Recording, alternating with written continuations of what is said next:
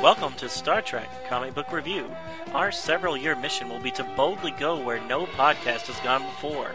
We will be reviewing every Star Trek comic book ever published. These stories have been released by Gold Key, Marvel, DC, Malibu, Wildstorm, Tokyo Press, IDW, and others. Star Trek and all that the Star Trek universe contains is copyrighted by CBS Studios, Inc. Hello and welcome to Star Trek Comic Book Review with Donovan and Ken.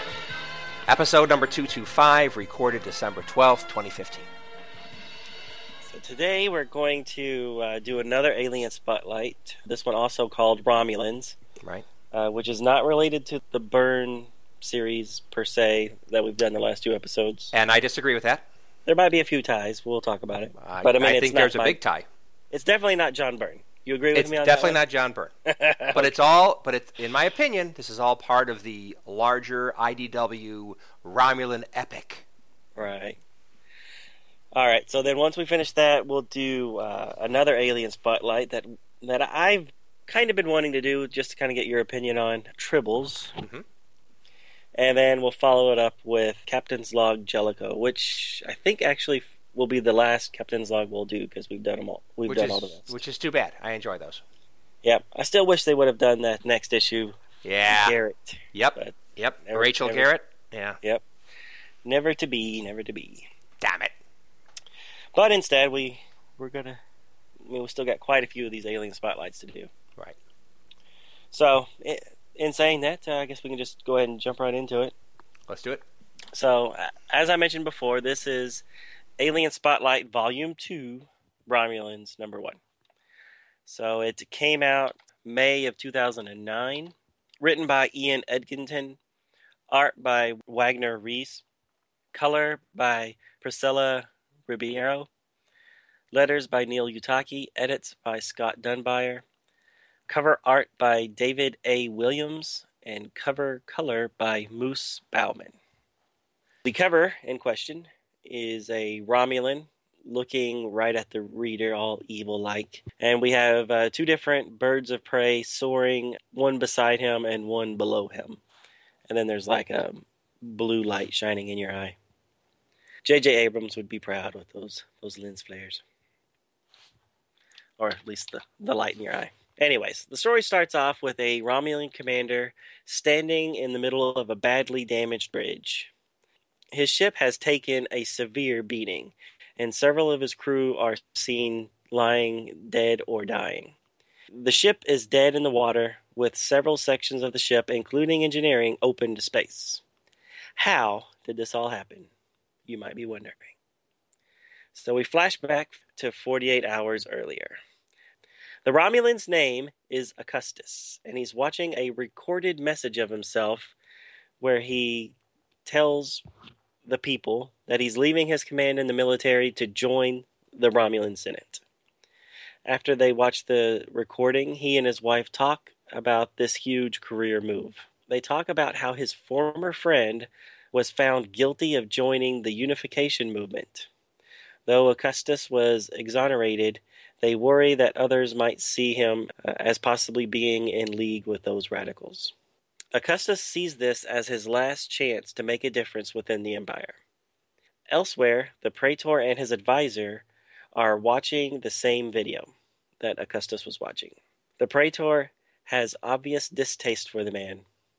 The advisor tells the Praetor that perhaps he should support the new senator since Augustus is popular and could be used to help maneuver some other senators into position.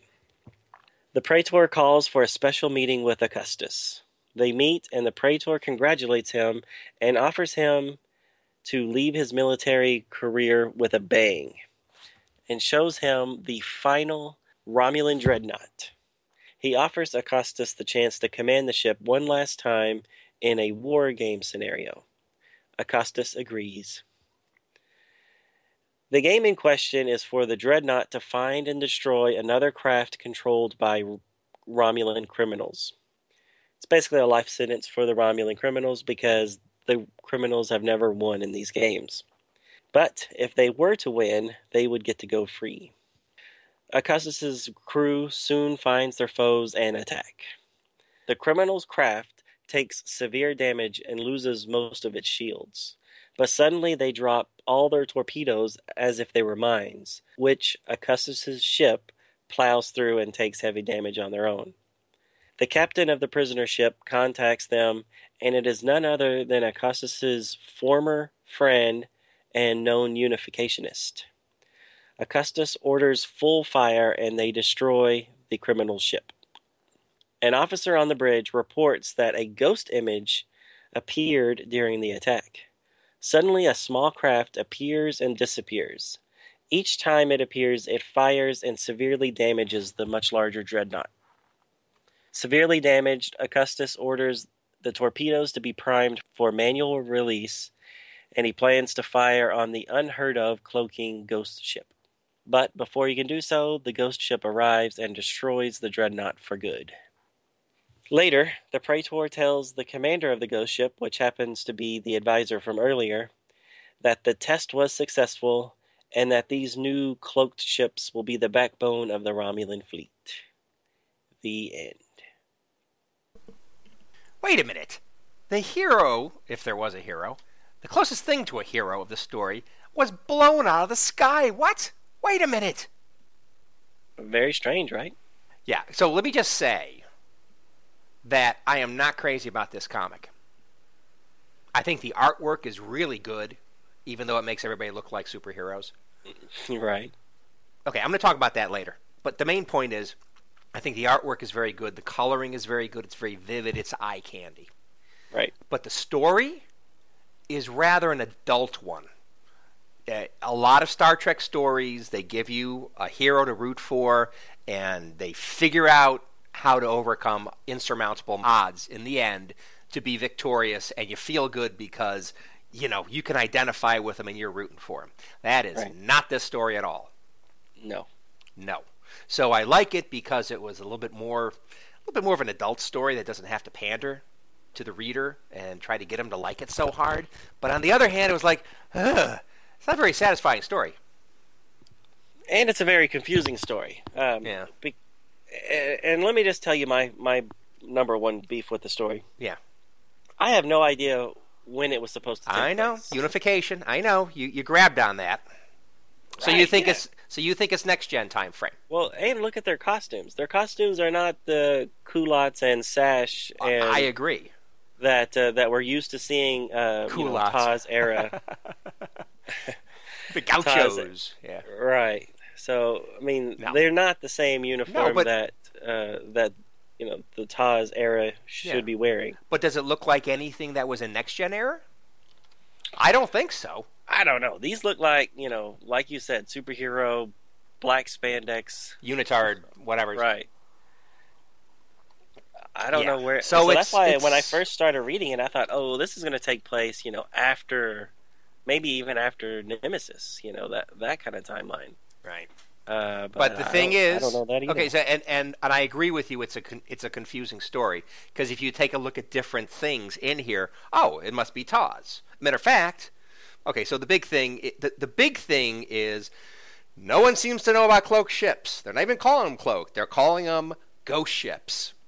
Right. And this very experienced commander, a very successful commander, is totally blown to bits because he wasn't expecting his nemesis in this thing to be a cloaked ship. I mean, he's acting like he's never seen one before. Exactly. So that makes you say, well, when were the first time they would have seen cloaked ships? TOS. Somewhere in that time frame. Also, the Praetor here, although he's got a superhero physique, not a skinny little runt, he is just as much of a slimy, untrustworthy, scheming, manipulative so-and-so, just like the one we saw in the Byrne trilogy and everything. Right. So I get conflicting things here. Was this meant to be a standalone thing that just took a lot of different elements and just threw them into a new story that wasn't supposed to be connected with anything? Personally, and this is a personal opinion, I think there's enough stuff here that matches the continuity of the other issues that I'm going to say this is prior to the issue we just saw. So you're saying that this Praetor is the same Praetor? Yeah, okay. Not the first one. I mean the one we did weeks ago in what 223. The John Byrne, the last two episodes. Exactly. The last two episodes. Right, yeah. Those six. I knew what you meant. Okay, so because if you take away the unification idea and the fact that the costumes are different, this could slip in very nicely.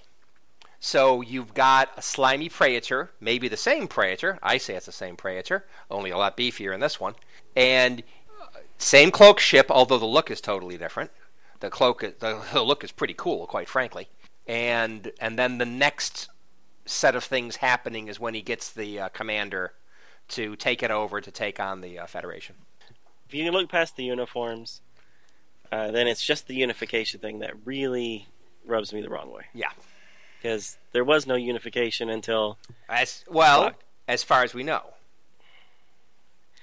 Well, wasn't... In the Balance of Terror, weren't they kind of surprised to see Vulcanoids on the Federation ships too? I mean, true. Didn't it kind of go both ways? Yeah. And by the way, we don't know what he means by unification. We're just assuming it's unification between the Romulan race and the Vulcan race. And that makes sense. But all right, if we you're really don't know me that it's unification between the Remans and the Romulans. I'm not necessarily saying that. Heck yeah, that's it. Well, we don't know Romulans and Remans. If they would have said something that other than making it sound like it's the Vulcans and Romulans unifying, I would have no problems with all it. They did is use a word. Yep. And you don't know what a word it meant. Synonymous with a different era. Yes, it is. Everybody knows. I completely agree. I was thinking the same thing. As soon as I read unification, it was like, next gen. No. All right. Whatever. Maybe this is supposed to be set in the J.J. Abrams universe. So it's maybe it's a parallel dimension of some kind. Maybe. Because I got to tell you, these ships look cool. They're all slick, and and the insides all look super modern. Right. So the Dreadnought, that's supposed to be like, that's the old one that they're getting rid of. That looks pretty cool. I like it. It's the front of the nacelle, it almost looks like it's like a Talon. Where you had the spinny little orb in the TOS Enterprise front of the nacelle. They got this nasty looking Talon kind of thing coming out of the front of the nacelle. So I think it looks cool. Yeah, no, it's very nice looking. Yeah. Which made me. That's why I was thinking that it was like post Nemesis type timeline. Well, look at so the published date on this comic is May 2009, right? Mm-hmm. So that is the same month and year. I'm pretty sure it came out in May that the reboot J.J. Abrams movie came out. Oh, it's not set in that universe. I know, but it'd be kind of cool if it was. It would have been cool. Well, it would explain more things anyway. Because the ships look cool. They got cooler outfits. And just like in J.J. Abrams' universe, you can just throw in random words, Star Trek words, and we're just supposed to buy it. Oh. Well, okay, so unification. Of course they have a Cardassian sunrise. Yeah, that makes total sense. It's Star Trek. Oh, wait a minute. Did they say Cardassian sunrise in this? Or are you just bringing it up? No, in TOS, and in the first J.J. Abrams movie, they mention Cardassian sunrise. Oh, really? But timeline-wise, they should not know who the Cardassians are. Oh, was that a drink? Yeah. That Kirk orders at the bar before Cupcake smashes. Oh, got it. Or no, Uhura orders it. Okay. Before she orders her Bud Classics or whatever. Okay. So they got money from Anheuser-Busch for that. Yeah, but this kind of fits, doesn't it? I mean, the ships look all nice, and this could be the setup for a reboot. Even though that's ridiculous. I don't think they had the relationship with. I don't think Orci had the relationship going with the IDW folks then. I mean, they made the movie adaptation, but that was about it at this point. Yeah. No, and what gets me is that Ian Edginton has done so much Star Trek stuff. He knows Star Trek, so I don't know what happened. Okay, so countdown. Sorry, I gotta go back. So Countdown. Yeah, Countdown. Countdown came out when the movie came out, didn't it? It did. Yeah, you're right. It came out before the movie, right? So right. they must have been talking to each other.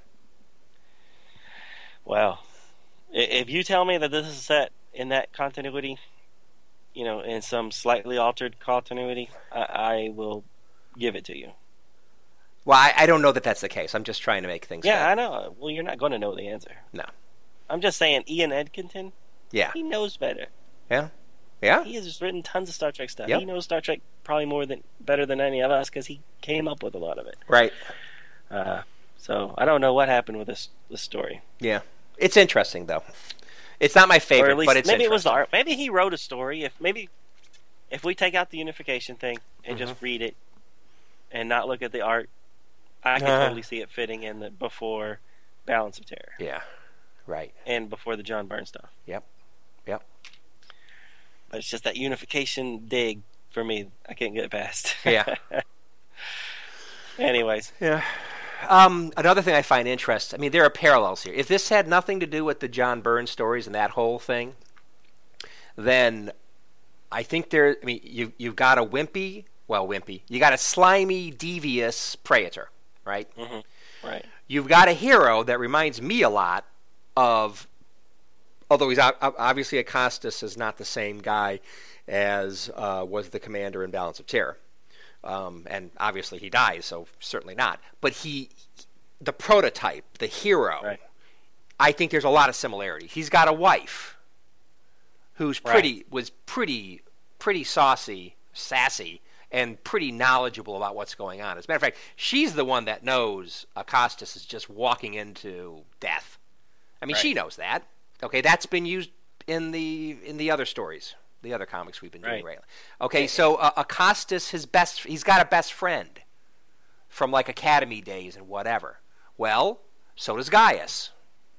Only Gaius's friend is a little bit more like what is it? A little. He's more of a jokey kind of guy. But they were both their first officers at one point. I mean, right. So good point.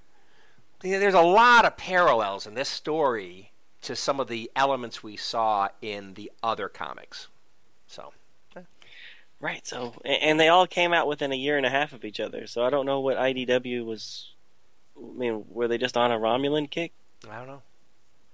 But like I said before, the idea of telling when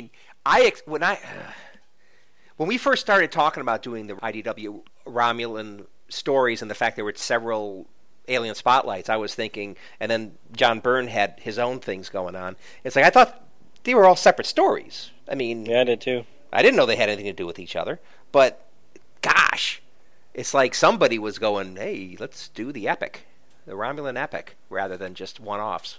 Right. Anyway. Yeah. Fascinating. No. Fascinating. It is fascinating. And if there was any type of artistic continuity, it would just make it a lot smoother. Yeah. Yeah, this is totally different. But this is nothing like John Byrne stuff. Yeah, and if you could somehow buy that this story happened during John Byrne's Praetor's father's time and that this is his father, but that doesn't really make sense either because this Praetor says the dreadnoughts are over and that these new Birds of Prey are going to be the next big thing. Right. Which leads straight into Balance of Terror. Right. And here's another one. If you look at the last page, the Praetor has this huge mammoth statue to Acostus. I was going to say that. Isn't that weird? That is did the same, and they did the same thing in John Byrne's Hollow Crown. Yes, exactly. Same thing. How do they build so many of these statues of people they hate? Well, in both cases, the Praetor is doing it for manipulative purposes. Yeah, but right. If this happens before that one, it just makes this one seem even more of like we're just going to copy exactly what John Byrne already did. Reboot. Just change the names a little bit. Reboot universe. Reboot. This is the J.J. Abrams verse. So this is the guy, or this is the Curious of the new continuity. Well, but he died already, so maybe But somebody has to challenge the Enterprise, right? With the cloak ship. Right. Is that going to be this Admiral guy? Yeah. Because you I would don't know. think, this Admiral guy is like the right-hand man of the Praetor. Let's see if So this guy looks like Mark Leonard with a he beard. doesn't look like Mark Leonard. Yeah, but he has He he looks has a beard, so it he, could be the he evil. looks like evil version. he of looks him. like Admiral Zod or Zod. Admiral? Is he an admiral? No, He's general. General. He looks like General Zod. Okay, I don't see it, but gotcha. Oh, come on! Look at the He's hairline. angry. He's an angry dude, and look at the hairline. It's all plastered back like the. Yeah. It's in a ponytail. Well, I know, but it's pulled back in the same kind of a hairline as in the Christopher Reeve one. Oh, the Terrence Stamp. That's what I'm saying. Zod? Yeah, Terrence Stamp Zod. That's it. He looks like more like a Terrence Stamp Zod, but with a beard. Well, they With a they beard. both they had the same beard. There you go. Anyway, you have the little goatee kind of thing, whatever. Okay, enough. That's all I have to say about this one. Yep, I'm ready to go. Although on I to gotta some- say, coming at the end of all this Romulan stuff, it's like, this is cool. I didn't realize Romulans could be so interesting. Right. Yeah. Anyway. All right. Well, you ready to see how they switch over to some tribbles? Yes, except I also want to say Moose Bauman. Mhm. So Moose Bauman did the color for this. Yep. Wasn't Moose Bauman one of the main coloring guys with Malibu? I don't know. We've definitely seen Moose Bauman before. We definitely have. There's no two ways about that. But I didn't think it was within context of IDW. I thought it was Malibu, but all right, I'm just going to mention it. Okay, I'm done. We can look it up real quick. Well, we don't want to lose momentum. Besides, there are triples waiting. And they're hungry. Okay, well, why don't you look it up while I do this? Okay, All right, go. and then maybe we can come back to it. Okay, so I get to do the next one, which is going to be Alien Spotlight Tribbles. And this one's published date is March of 2009. Writer is Stuart Moore. Art and color by Mike Hawthorne. Or Hawthorne. Did I get that wrong? Anyway, maybe I left the R out. Additional color by James Brown. Letterer Richard Starkings. Editor Andy Schmidt. Cover art by David Williams. And color by Moose Bauman. Of the cover, that is. Cover A shows two Klingons in a sea of tribbles trying to keep from drowning. Cover B is a picture of Kirk sitting a pile of tribbles, looking at them with annoyance and resignation to his dire situation. It's not dire. I just threw that in for the heck of it.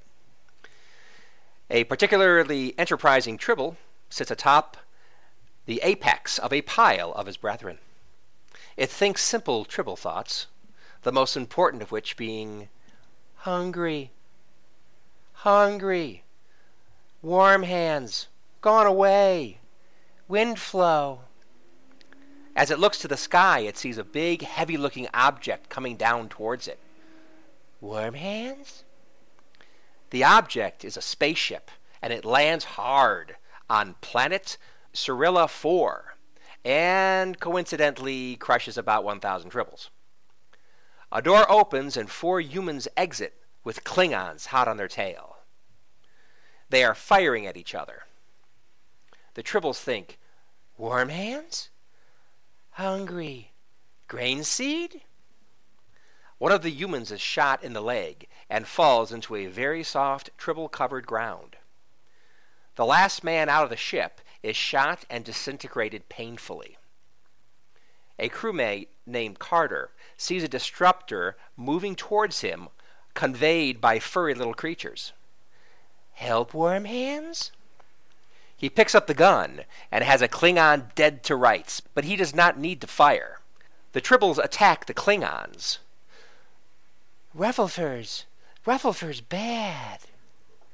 The Klingon calls for retreat, and they all take cover in the ship and shut the door with a loud clang. The humans are dumbfounded, but happy to be alive. Warm hands returned, happy, hungry. Rufflefur's gone, hungry, hungry. The humans talk about retaking the ship. Its cargo of dilithium crystals would take the rest of their lives to pay back to their company. The buff lady crew member named Tink tells a wimpy-looking guy named Gary, "It's a good thing those furry little things fight far better than Gary does." They wonder what these fuzzy little things are. There are so many of them. Carter tells his crewmates what he knows of Serila 4. It was mapped around 100 years ago and had a thriving humanoid civilization. It was cooler back then, so climate change obviously took place, because it's hot as heck now. Apparently the people immigrated since. It looks deserted except for these fuzzies. Tink recognizes they must be hungry, and indeed many of them have thoughts of hunger as they are purring. They look to Carter for a plan since he used to be Starfleet. Carter says, "Hold up, he only did 1 year at the academy, so don't look to him for miracles." They ask him why he quit. Carter says he's not sure. Too soft-hearted, he guesses. Like the Klingon, he should have shot back there. Maybe they could have gotten the cargo back. They tell him not to be so hard on himself. Carter says there may be a way to get the cargo back, but it will be dangerous. Meanwhile, in the ship, Lieutenant Krang is deriding his men for their cowardice against the balls of fur. He receives a ship status that says it will be a matter of hours until the ship can depart again. In the meantime, an overly gung-ho underling named Kassar volunteers to be on the hunt for the humans. If they are not caught and killed, it will bring them dishonor. The lieutenant is getting some major peer pressure here. He does not like it, turns, and strikes the oaf to the ground. He says he is in charge, and they have better things to do than hunting a few humans on foot across this sweatbox of a world. He sends most of them off to make engine repairs, telling them to act like Klingons, even if they are the dregs of the Empire's military. Later, a Klingon is on watch duty, still fuming over how they let the humans go. Suddenly, the hull sensors ping movement outside. Gun in hand, he opens the door to kill the human scum. He is taken aback by a humanoid form covered in those fuzzy balls of fur. It comes towards him as a powerful female fist emerges from all that fur and punches him square in the nose. On the ground, the tribbles start climbing up the Klingon's leg, thinking, "Ruffle fur," angrily. It was the powerfully built Tink that punched him. Carter runs up to her side with gun drawn. Plan A, take back the ship. Plan A quickly turns to Plan B when 3 armed Klingons enter the room. Carter and his team run off and take cover. The Klingons fire a few shots, then re-enter the ship. Kassar reports the engines and sensors are repaired, but the weapons are still offline. Kassar offers that they are hardly worth repairing due to their punniness. Lieutenant Krang gives the order to lift off. He says he has a plan to deal with the humans. Carter and company watch helplessly as the ship lifts off the ground. Meanwhile, the tribbles that came into the ship with Tink are still on board and start looking around for something to eat.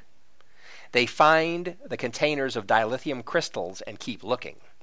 One of them thinks, "Grain seed."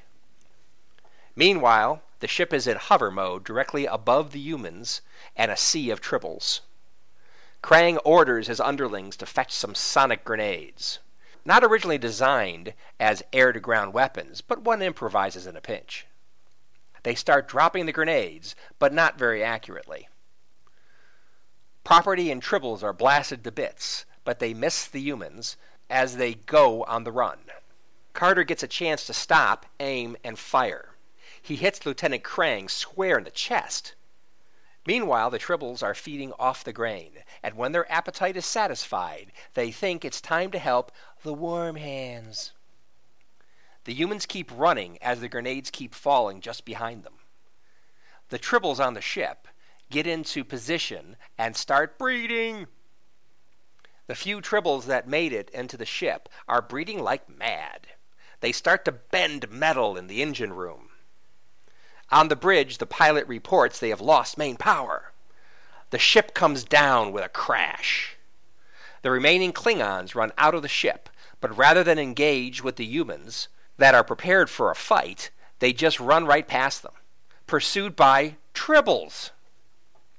Later, in the ship, surrounded by tribbles, they determine they can repair the engines in a few days.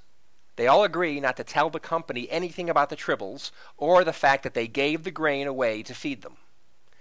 They agree to tell them the Klingons boarded the ship and took the grain, but luckily they were able to save the dilithium crystals. Tink says the cover-up seems like an awful lot of effort just to protect the tribbles from possible retribution. In the end, Carter says he guesses he is just soft-hearted as the tribble he holds in his hand thinks, "Warm hands." The end. Your triple impression is awesome. Well, I got it from you. The warm hands? Yeah, yeah.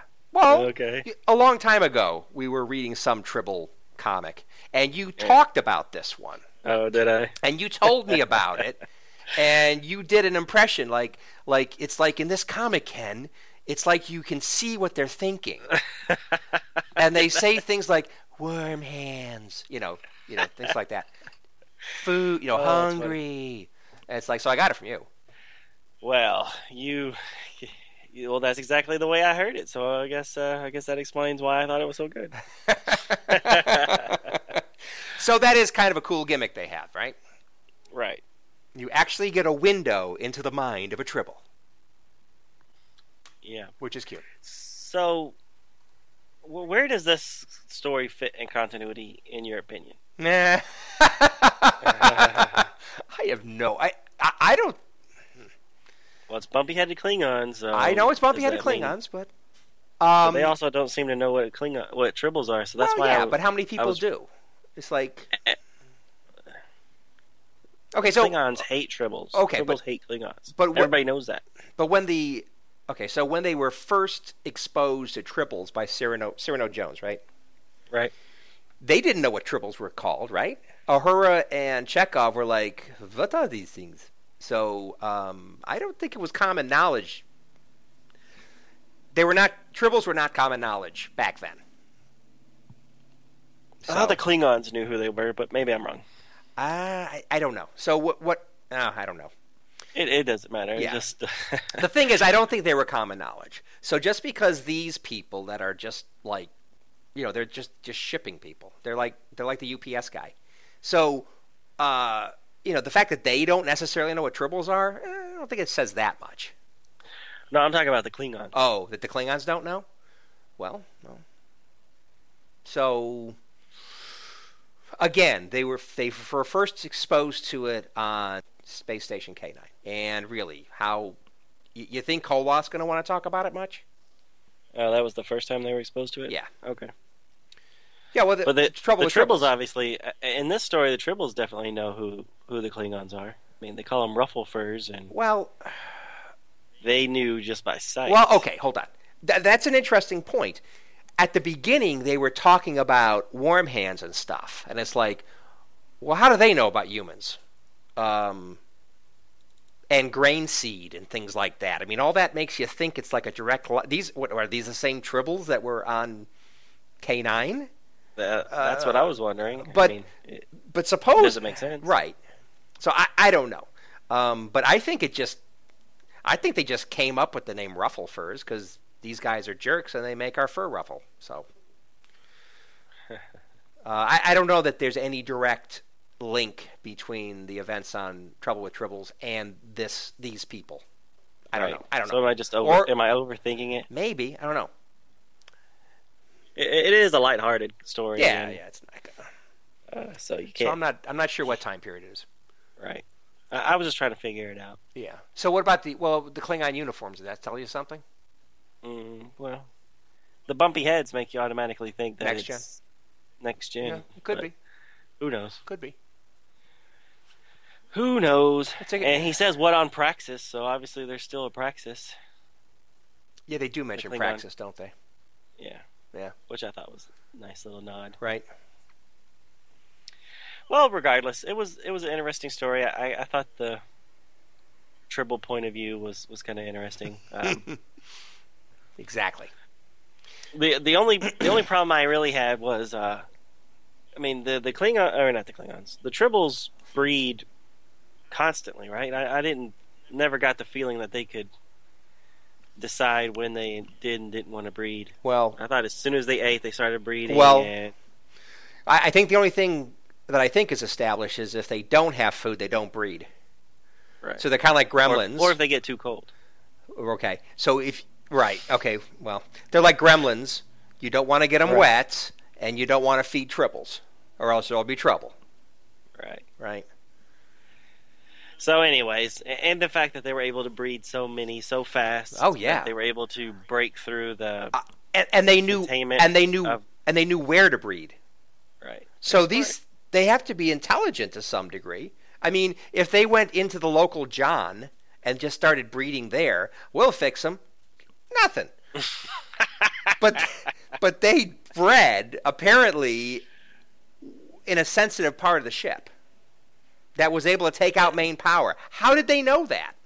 It was the engines. It was the intermix control. Well, I know, of but the- how does a Tribble know that? Yeah, no, they shouldn't. But they did. They may not know what an intermix chamber is, but they knew to breed in just the right place to knock out main power, which I found was fascinating. Right. And also, they were able to damage it enough that it brought the ship down, but not so bad that Gary could not fix it in a few days. Right. So, good job, Tribbles. Yeah. Also, a good job is the Klingon commander. He doesn't want to have anything to do with chasing down the humans Right. or messing with the Tribbles. He just wants to leave. Right. And then he has that sub commander that's like, in Klingon Charter 143-2, we're supposed to, chase them no matter what. And then he's like, oh, fine, we'll just float up here and throw grenades. But if he wouldn't have done that, they would have just taken off. Oh, yeah. Tribbles would have been gone off with them. So, Oh, yeah. man, that's coincidental.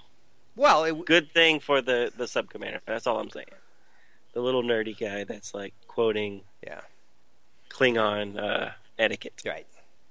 But the other thing that's good is Plan A is the thing that got the Tribbles into the ship in the first place. So on the surface, Plan A looked like a disaster, but at least it got Tribbles into the thing, which of course was not part of Carter's idea, the plan, but it's a Right. good thing it happened. His Tribble camouflage, is that what you're talking about? Well, yeah, them trying to get into the ship and take it back. Yes. Right. Yeah. So that was Plan A. By dressing in Tink. Tribbles. That was ridiculous. It was ridiculous, but it's supposed to be a Tribble story. It's supposed to be light. I agree. Yeah. And it's a good thing that the only female in the crew is like Worf or something. She is like big and strong and muscular. Right. She's good. Yeah. Tink, and I love the name. Their name is Tink. Reminds you of Tinkerbell. Peter Pan. Of course, it's completely Peter Pan. That's funny. Tinkerbell. That's funny. I didn't even think about that. Yeah, it's cute. Yeah. Last thing about the Tribble camouflage thing. Yeah. It really reminded me of the animated series Tribble episode where the Tribbles would form into these giant balls of Tribbles. Oh, right. Okay. So this kind of reminded me of that. Okay. Except it was around a person. Right. Yeah. Anyways, that's it. Yeah. I don't think I have any more comments, actually. I don't. Nah, nothing worth mentioning. It was a good, lighthearted story. Yeah, it was nice. I liked it. Artwork was, fitting, a little cartoony. The color was nice. I mean, it looked good. It looked good. Yep.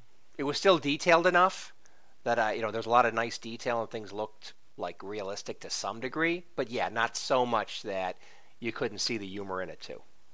Right.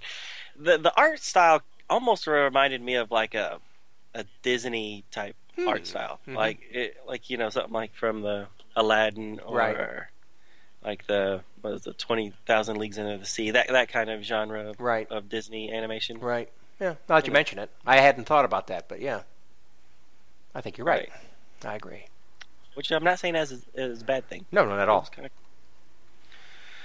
All right. Well, you ready to move on to Jellicoe? our last captain's log? Let's do it. All right. So we're going to do Star Trek Captain's Log Jellicoe. This came out, I see 2010. Oh, here it is. October 2010. Written by Keith R.A. DeCandio. Art by J.K. Woodward. So the paintings that Ken loves so much. Letters by Chris Mowry. And edits by Scott Dunbar. So there was 2 covers for this one. The first one is the art cover, which has some headshots of Jellicoe and a Cardassian. And in between them, we see the shape of an Excelsior-class ship, maybe at warp. And then the photo cover is Captain Jellicoe and Captain Picard, both in their dress uniforms. So the story has Commander Leslie Wong being transferred or assigned to Starship USS Cairo. And this is an Excelsior-class ship captained by none other than Captain Jellicoe. And she is greeted at the transporter pad by her new captain, and in a very curt manner and very reminiscent to the way Ronnie Cox portrayed the captain in the Next Generation episodes Chain of Command, he tells her that they are stationed in this sector to protect Cap Agena Station. And they are interested in a Oort cloud that is also here in the solar system. And it also seems that the Cardassians are also very interested in the cloud. With that, he abruptly leaves, and she is left on the bridge.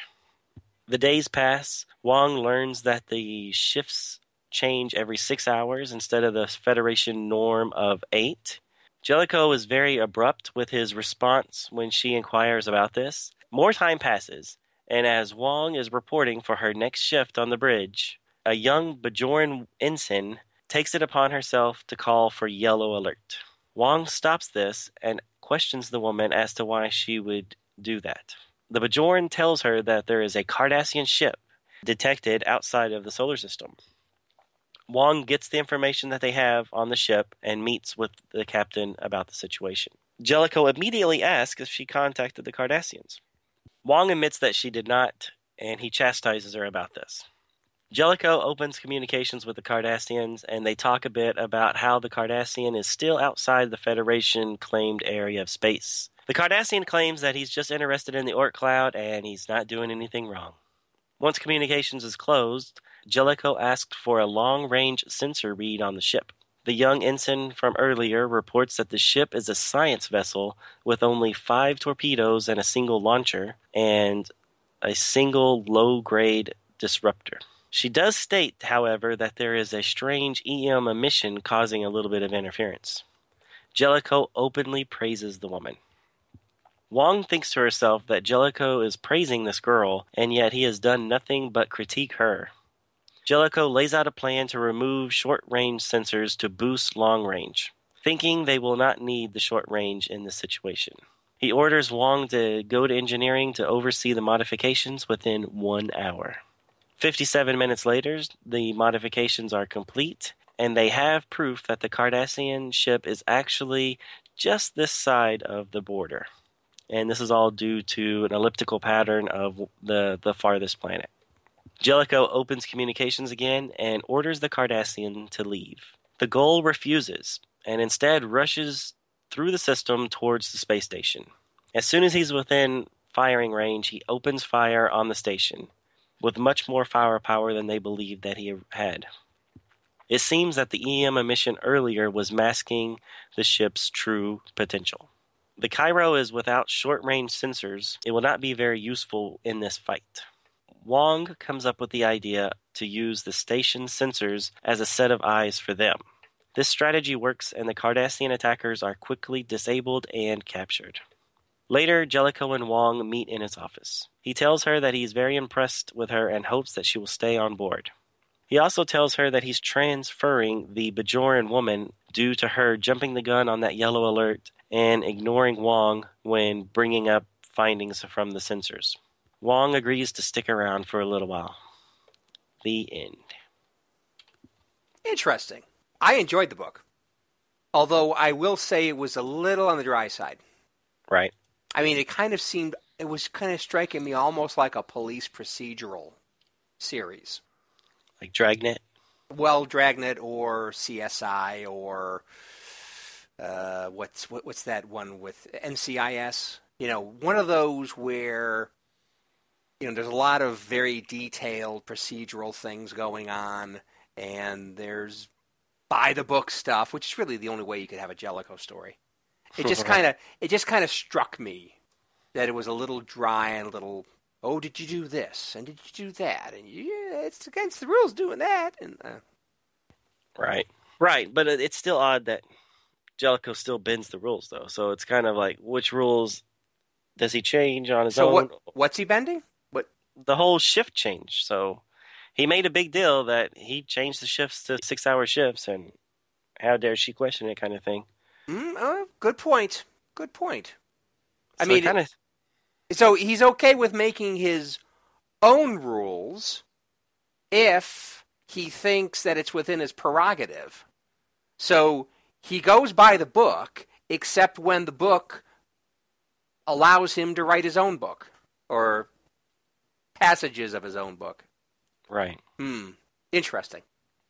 Yeah, he just seemed kind of all over the place, which I guess is kind of the way he was in Chain of Command too, right? It's his way or nothing. Well, yeah, but definitely normally he's saying his way is by the book. So I don't think he's necessarily an overly creative man. He does seem to cling to the rules, but I guess there are exceptions. Right. I don't know. He was very, I don't know, too gruff. I don't know. You just think that, like I think we talked earlier, you would think that you would want a commander that's a little more approachable than this guy. Yeah. Seems across. Yep. This guy's almost like what Picard was originally in like season 1, Next Generation. Only worse. Right. Yeah, that's true.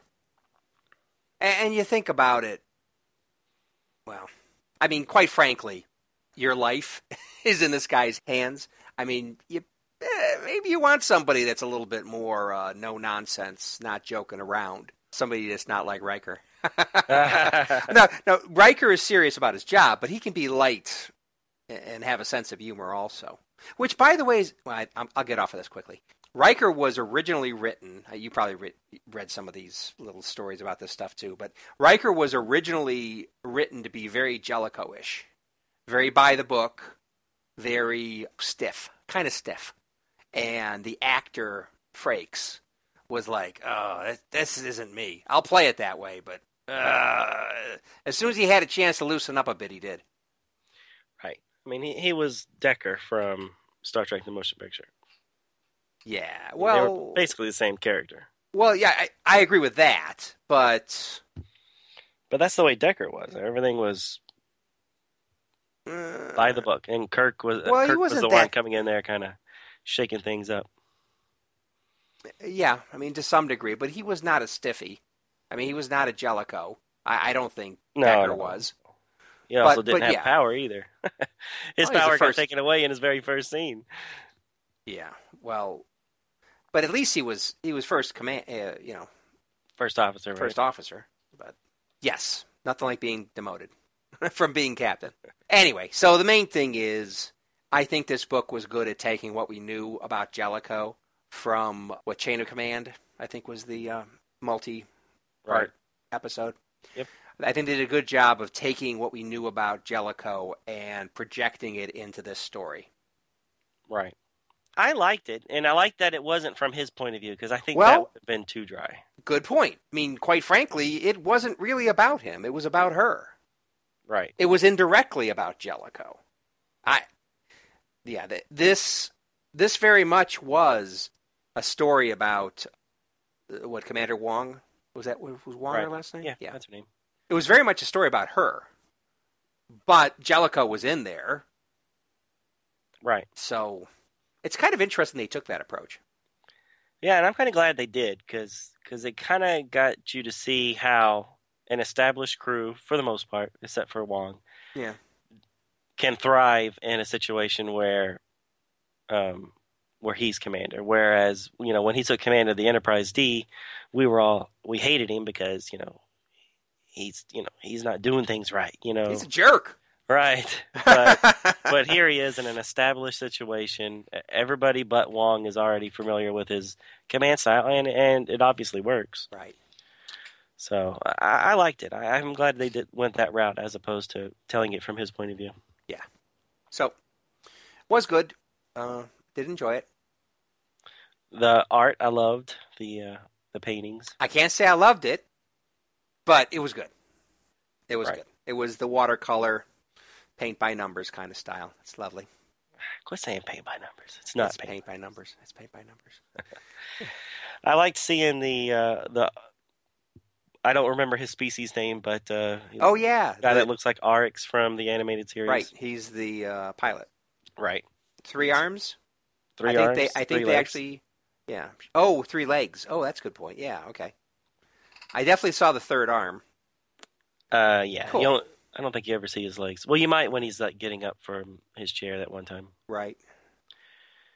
Yep, I liked seeing him. And then there's also another strange alien in one of the hallway scenes that looks like he's maybe 8 feet tall, something like that. He's just this giant guy in a Starfleet uniform with little spikes on his head. Right. If you're reading the CBR thing, it's page. I'm not reading the CBR. Oh, then the page numbers. There's no page numbers, so it's when she. Yeah, it's I've when been she's- scanning. I've yeah, been scanning, and so far I don't see him. It's during her little, right before the ensign calls yellow alert. It's on that same page. Oh, at the beginning. Right. So it's the top of that page. Just this giant dude in a Starfleet uniform just walking down the hall. Cool. Just interesting. I liked it. Oh, okay. Right. Well, no one's near him. Yeah, but he's gigantic. Okay. Yeah. Okay, so he's got almost like horse legs. Huh. Right. Interesting. It's different. I don't know Yeah. what species he is. Right. I'd never seen that guy. Yeah. He's kind of in the mid-ground, mid, not the background exact. No. Yeah. Okay. Got it. And then my last comment. I mean, like I said, I like this issue, so I don't really have a lot to say one way or the other about it. But the art for the Cardassian, Mm-hmm. I don't. Is that supposed to be an actor that we know? Because he looks familiar. Yeah.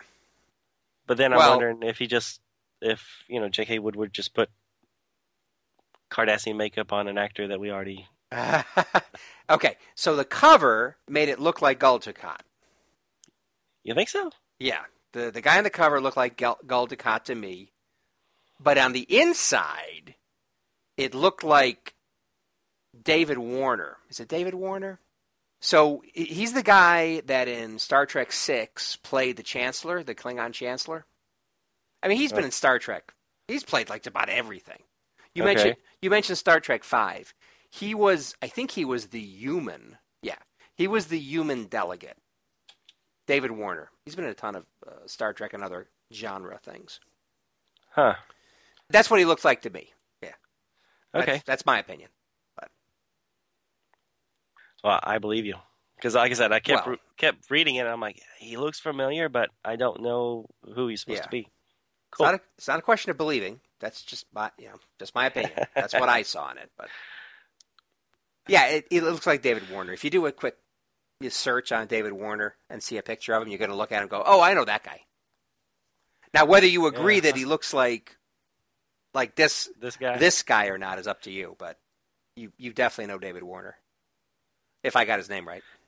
Yeah, I did a quick search on David Warner, and nothing's coming up. So, like I said, I trust you. I'll look up the Klingon. this David Klingon Warner, guy. actor. He's right there. David Warner. I did- Really? Oh, let me type in actor. Well, I just did David Warner. And the first thing it came up with was David Warner, actor. And then I just clicked on it. Okay, there he is. He's an old dude. Well, yeah, he is now. Yeah, he was in Star Trek: The Next Generation, Star Oh, Trek. he's in tons of them. He was in Star Huh. Trek 6. He was in Star Trek 5. Why does Memory Beta not know him? Stupid Well, Memory Beta. if you do search for David Warner actor Star Trek and then look at the images for him, I mean, it shows him in Star Trek 5 as the diplomat who's all kind of unshaven Oh, well, and he was a stuff. Cardassian, so it must be him. Oh, actually, yes, he was the Cardassian who was. Oh, interesting. Yeah, he was the Cardassian that was. I'm pretty sure he's the one that was torturing Picard Right. in Chain of Command. Oh, wow. Okay. So this is like a precursor to. Yeah, and actually, there's a photo of him from that episode. I can see it right there. Star Trek Next Generation. Yep, Chain of Command. It's from Chain of Command. And that looks very similar to some of the panels here. Damn, I'm good. Yeah, but his name doesn't match. What do you mean? Oh, well, I'm not saying he's the same Cardassian. Right, right. I do agree that he looks like him. It's interesting, actually, that they chose to model the Cardassian in this book off of Warner. Right. No, that was really good. Good call. So maybe kind of like the way, kind of the way the guy who played Goldcott was a random Cardassian in Star Trek: The Next Generation, and then became Goldcott later. Oh, yeah. Okay, there you go. Right. So I guess in that same line of thought, David Warner could have played two different Cardassians. We Right. just never saw this guy in the show. And didn't Armin Shimmerman play a random Ferengi early on? Exactly. He played the very first Ferengi we ever saw, and then he became the lovable Quark. Wacky. Who would have thought that would turn into a multi-season gig? Right. Yeah, definitely Gul Zarkat looks just like David Warner. Good call. Okay. Cool. Did you know that Ronnie Cox is a singer and songwriter? The same Ronnie The Cox? same Ronnie Cox who played Jellicoe. No. Yes. Think about all the movies and TV shows you've seen him in. Usually is kind of authoritarian. Usually he's the jerk in many things that he's in. But he's apparently a really nice guy. And I actually read an interview of him that was on, I forgot which Star Trek site. But it was a Star Trek site, and they did an interview of him. So right now, he's like on tour all the time. Is that right? Playing a lot of dates, and he's doing his singing and stuff. And it's not like somebody he came to late in his career. Apparently, that's how he started his career.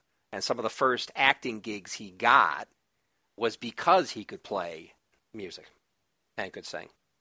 Huh. Which is like, wow. The last thing I imagine is Jellicoe singing. Right. Or the guy he played in RoboCop. In Total Recall? In Total Recall. Oh my God, he was such a jerk in Total Recall. Anyway, so all those characters, don't envision them singing a folksy kind of style of music. But there you go. Oh, wow. Who would think? That is interesting stuff. Yeah. I thought that the conflict with the Cardassians was very odd in that it totally seemed manufactured to me.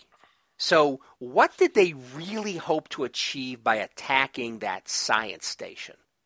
I mean, they talked about the idea that they were going to use the science station equipments to do their own research or something like that. Right. But did they really think they would be able to take over that station, take out a starship, and then Starfleet would just let them do it? Right. I mean, or were they going to get their stuff done before Starfleet responded? They would have been moving pretty quick. Right. So it was like, what was the long-term play here? I don't get it. I don't even see the short-term play. Yeah. Because, I mean, he didn't know that they didn't have short-range sensors. So did he really think he could rush through the system, attack the attack the station and get whatever he needs before the Excelsior-class ship would catch up with him and stop him. Right. Yeah, no, it didn't make sense. No. So that comes under the heading of just don't think too much, just go with it. So Right. anyway. It just looked cool. Right. I mean, right. Okay, that's my last comment. that's it? Yep. All right, so that wraps up this issue with the Alien Spotlight Captain's Log random episode series. Okay. Episode. Sounds good. So back to DC, So Volume 1? next week we'll be back to DC, Volume 1, issues 25 through 27. Cool. Getting back to Kirk and Company. Yeah, I'm kind of looking forward to when they start getting closer to Star Trek 4, and they have to explain, get Spock back on Vulcan. Realign things? Right. Get true things back up again with the movie? That's probably going to start happening pretty soon, I think. Cool. But anyways, so we get that next week, and then maybe we should do some ongoing here pretty soon. Let's. Thanks for joining us, everybody, on the review. Thank you for listening to Star Trek Comic Book Review. All Star Trek stories and characters are copyrighted CBS Studios Incorporated. All music, stories, and characters discussed are for entertainment purposes only. You can email us at startcomicbookreview@gmail.com. Visit us at our website, www.stcomicbookreview.com. Subscribe to us via iTunes, or friend us on Facebook at first name ST Comic, second name Book Review. See you next time on Star Trek Comic Book Review. Let's get the hell out of here.